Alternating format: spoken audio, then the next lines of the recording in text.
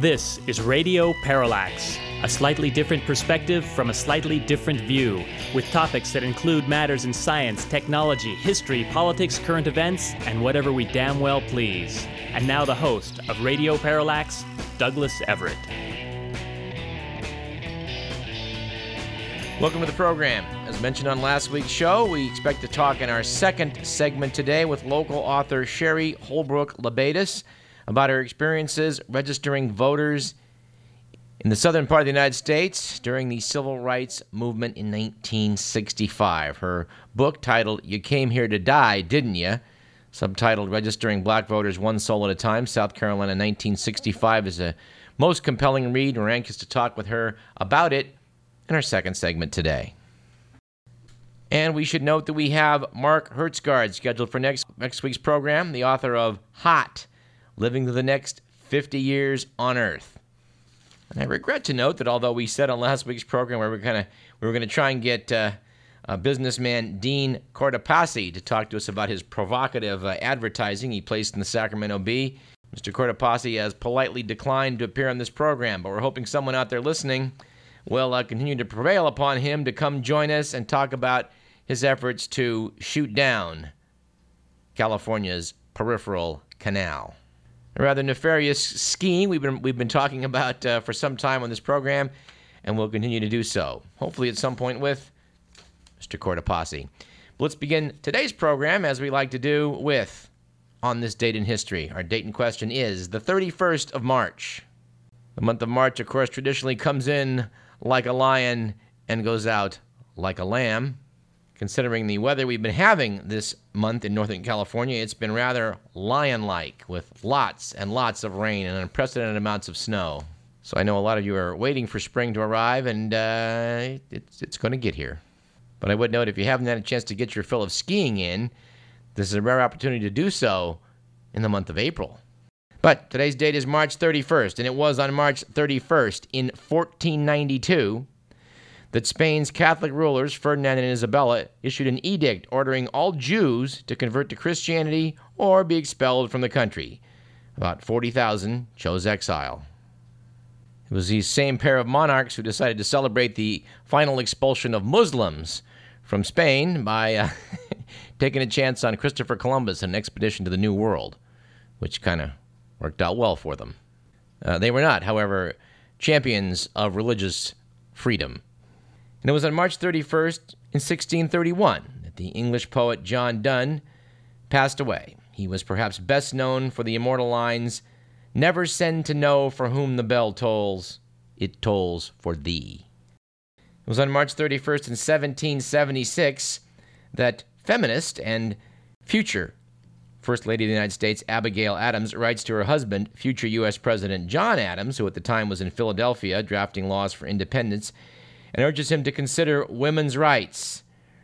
"Remember the ladies," she said. "Remember, all men would be tyrants if they could." But alas, as the U.S. won its independence from Britain and established its own form of government, women were not given the vote. They did not gain that right until 1920. On this date in 1840, U.S. President Martin Van Buren struck a blow for government employees by establishing a 10-hour workday. And on March 31st in 1959, the Dalai Lama, fleeing the Chinese suppression of a national uprising in Tibet, crossed the border into India, where he was granted political asylum. The former Tenzin Gyatso was designated the 14th Dalai Lama in 1940. At the beginning of the 20th century, Tibet increasingly came under Chinese control, and in 1950, Mao's Communist China invaded Tibet. With the beginnings of the Cultural Revolution in China in the 1960s, Chinese suppression of Tibetan Buddhism escalated. The practice of the religion was banned, and thousands of monasteries were destroyed. The exiled Dalai Lama won widespread international support for the Tibetan independence movement, and in 1989 was awarded the Nobel Peace Prize. Our quote of the day comes from one of our favorites, Orson Welles, who once said, "My doctor told me to stop having intimate dinners for 4. Unless there are 3 other people present." And our quip of the day comes from another one of our favorites, the immortal Will Rogers, who once said, "Mixing politics and religion is like mixing manure and ice cream. It doesn't do much to the manure, but it surely does ruin the ice cream. For our joke of the day, we are again going to go to the Dave Barry calendar, which has some food for thought for the upcoming tax day, April 15th. Said Dave Barry, perhaps the most common question asked by taxpayers is, what exactly am I allowed to deduct as a business expense? The answer depends on the type of work you do. For example, let's say you're a university provost. You can deduct any expense you want because no one has a clue what provost means. Legally, the IRS cannot touch you. IRS agent, Mr. Fremkin, I see here that you're claiming a $17,000 business deduction for inflatable camels. Taxpayer, that is correct. I am a university provost. IRS agent, can you explain what that job entails? Taxpayer, no. IRS agent, then I have no choice but to allow it. 'Cause I'm the tax man. Yeah, I'm the tax man. Should 5% appear too small? Be thankful I don't take it all. And by the way, if anyone out there listening actually knows what a provost does, please drop us a line at info@radioparallax.com. Our stat of the day, maybe a couple stats of the day, come from the Wall Street Journal. This one's kind of sad, but apparently, if given a choice between Charlie Sheen and Sarah Palin for president, 44% of Democratic voters said they'd choose Sheen. 24% said they'd vote for Palin.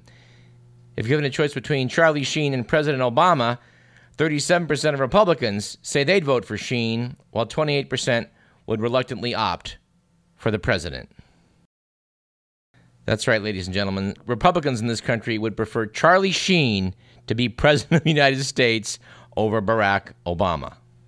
And here's a bonus stat. It's not a good one either. Apparently, cats kill about 500 million birds a year in the U.S., more than 1,000 times the number of birds killed by power-generating wind turbines. The American Bird Conservancy says it's time to stop minimizing and trivializing the impacts that outdoor cats have on the environment. All right, from our letters section, we have one, not to us, but to Marilyn Vos Savant in Parade magazine. This is one we tried to address in this program years ago. We were unable to come up with a satisfactory answer, but Marilyn has come to the rescue. She was asked, what is the difference between a philharmonic and a symphony orchestra? Said Marilyn Vos Savant, none, really. Both of them play the same kind of music, Baroque, classical, romantic, and modern, with the same instruments. The only difference, and it's a slight one, is in the connotation of the names Philharmonic. Sounds a bit more formal and implies that the orchestra arose from a society of music lovers. Symphony refers simply to the works that are played. Well, there you have it. I do think, in retrospect, Woody Allen chose correctly. When in a scene from his first movie, Take the Money and Run, his girlfriend Louise Lasser visits him in jail, shocked to find out that he's a criminal. And apparently in a mood of coming clean, Woody picks up the phone and says to her, I'm not with the Philharmonic. All right, in some follow-up, we talked a couple weeks ago about the dubiousness of the current state of probiotics, and naturally, physician, I received a coupon within minutes of that program about a new type of yogurt billed as probiotic yogurt with an exclusive culture that helps naturally regulate your digestive system. Apparently, the key bacteria in this yogurt, Bifidus regularis. I don't know. Yogurt's a good food stuff. It may help your gut somewhat, but it's no miracle food, that's for sure. Why don't we jump into the good, the bad, and the ugly?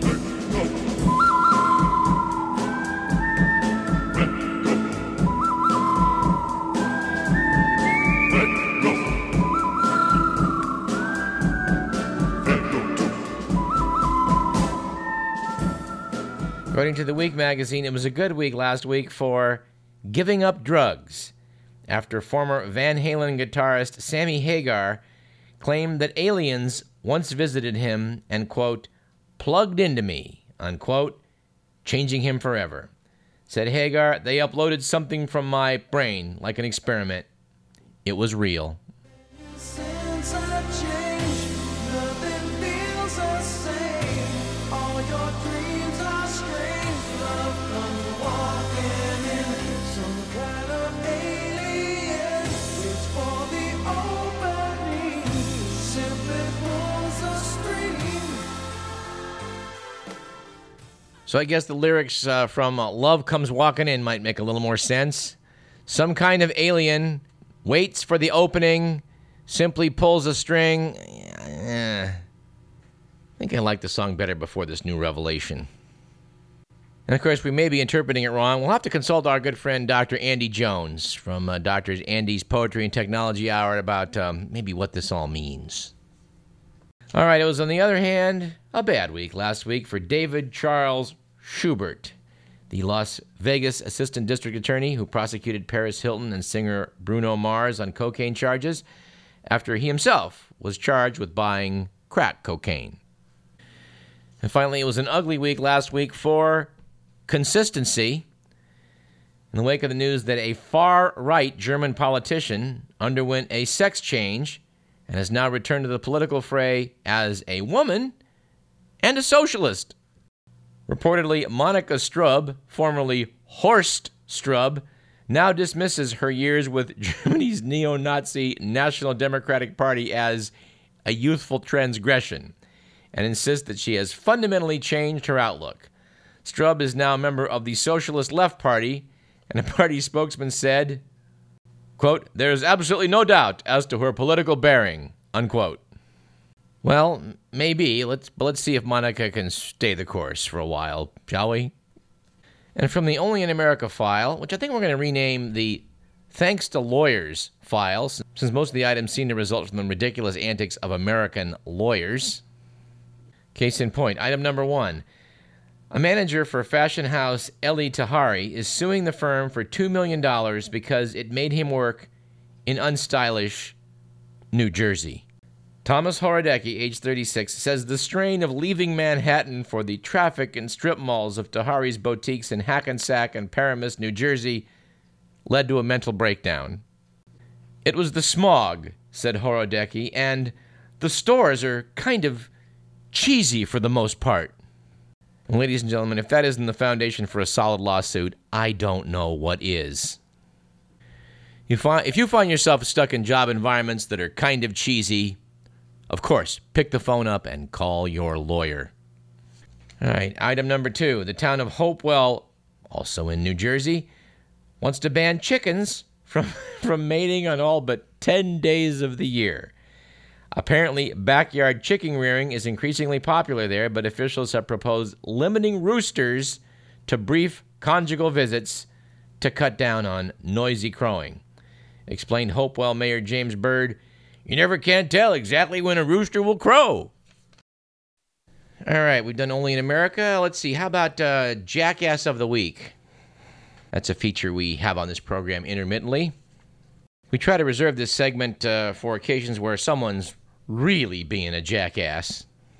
And so it is that this week we give the award to the Westboro Baptist Church for their efforts to picket the funeral of anti-AIDS activist and, of course, Academy Award-winning actress Elizabeth Taylor.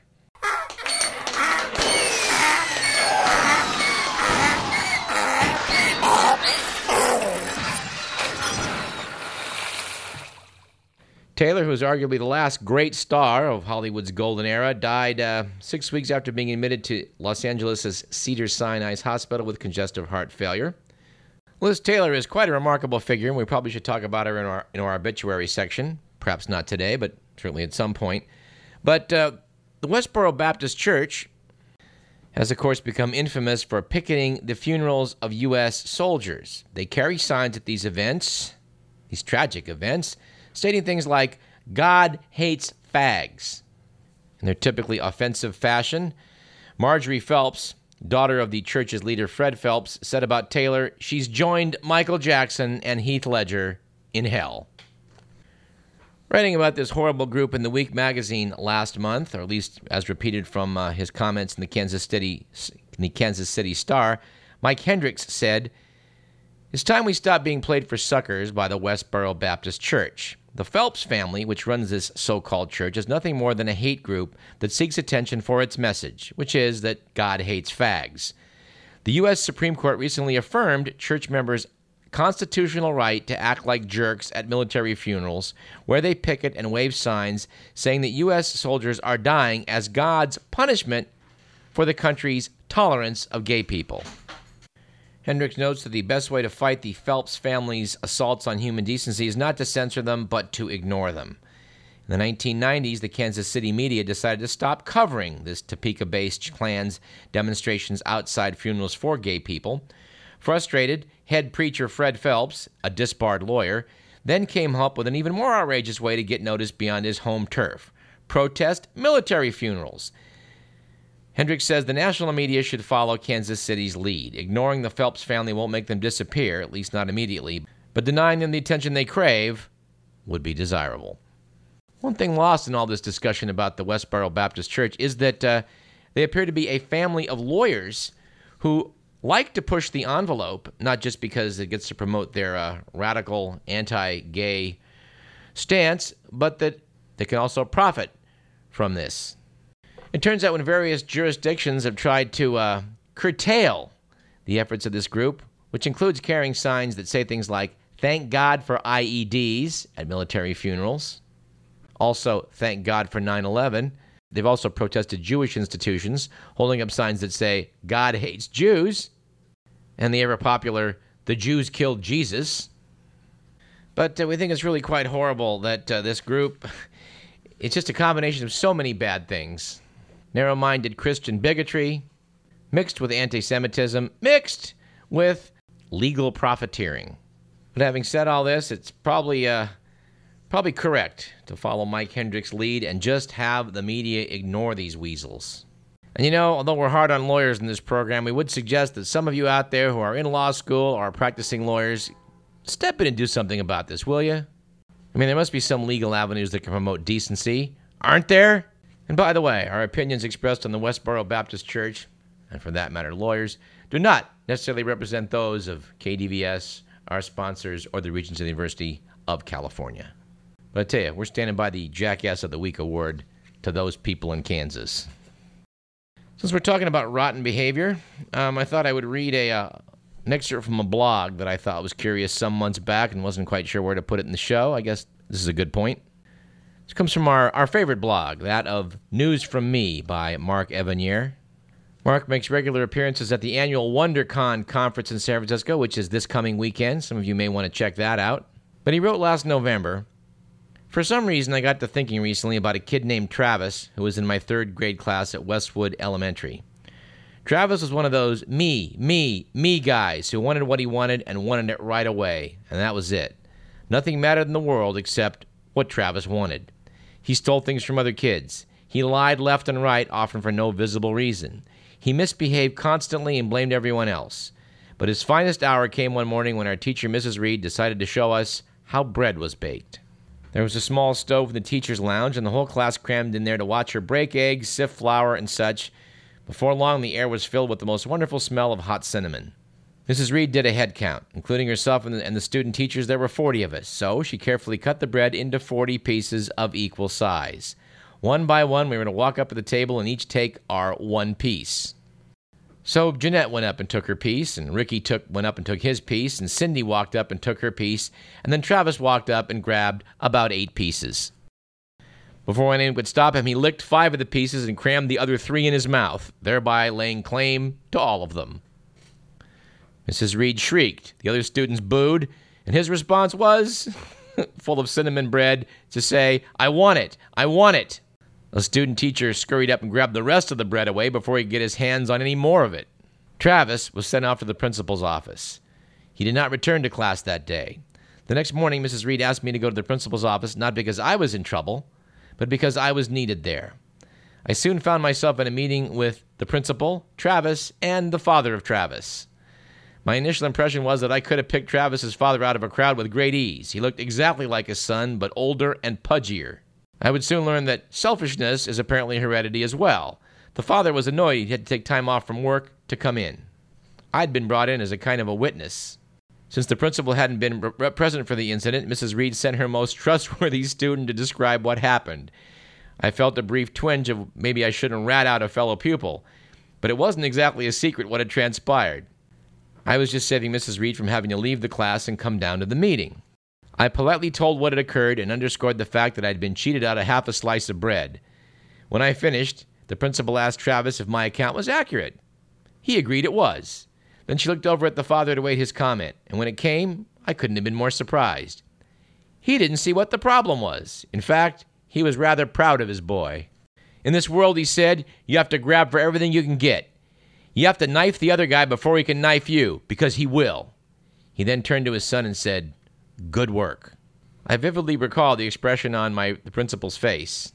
She told me I could go back to class. I left her pondering what she could do in this situation. She couldn't exactly punish Travis for being the lad his folks had raised him to be.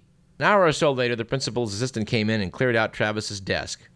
We never saw him again, which did not disturb anyone. I recall the incident with Travis vividly. It was my first real understanding that real people, i.e. those not on television, could be bad people. Though in later years I would substitute other more nuanced adjectives for bad. I like to think he outgrew that all-encompassing selfishness. A lot of kids I knew did do an absolute 180 from what they were in school, but who knows? I do encounter a lot of people from time to time who remind me of Travis, and I see quite a few of them on news talk programs. Anyway, I hope that Mark is right and that kid did do a 180 from his school days, but, that's the kind of guy that grows up to become the pastor of the Westboro Baptist Church, don't you think? All right, let's take a short break. When we come back, we're going to speak with a very interesting author about her very interesting book. Sheri Holbrook Labedas is the author, and her book is You Came Here to Die, Didn't You? You're listening to Radio Parallax. I'm Douglas Everett. We'll be back in a minute. Stay tuned.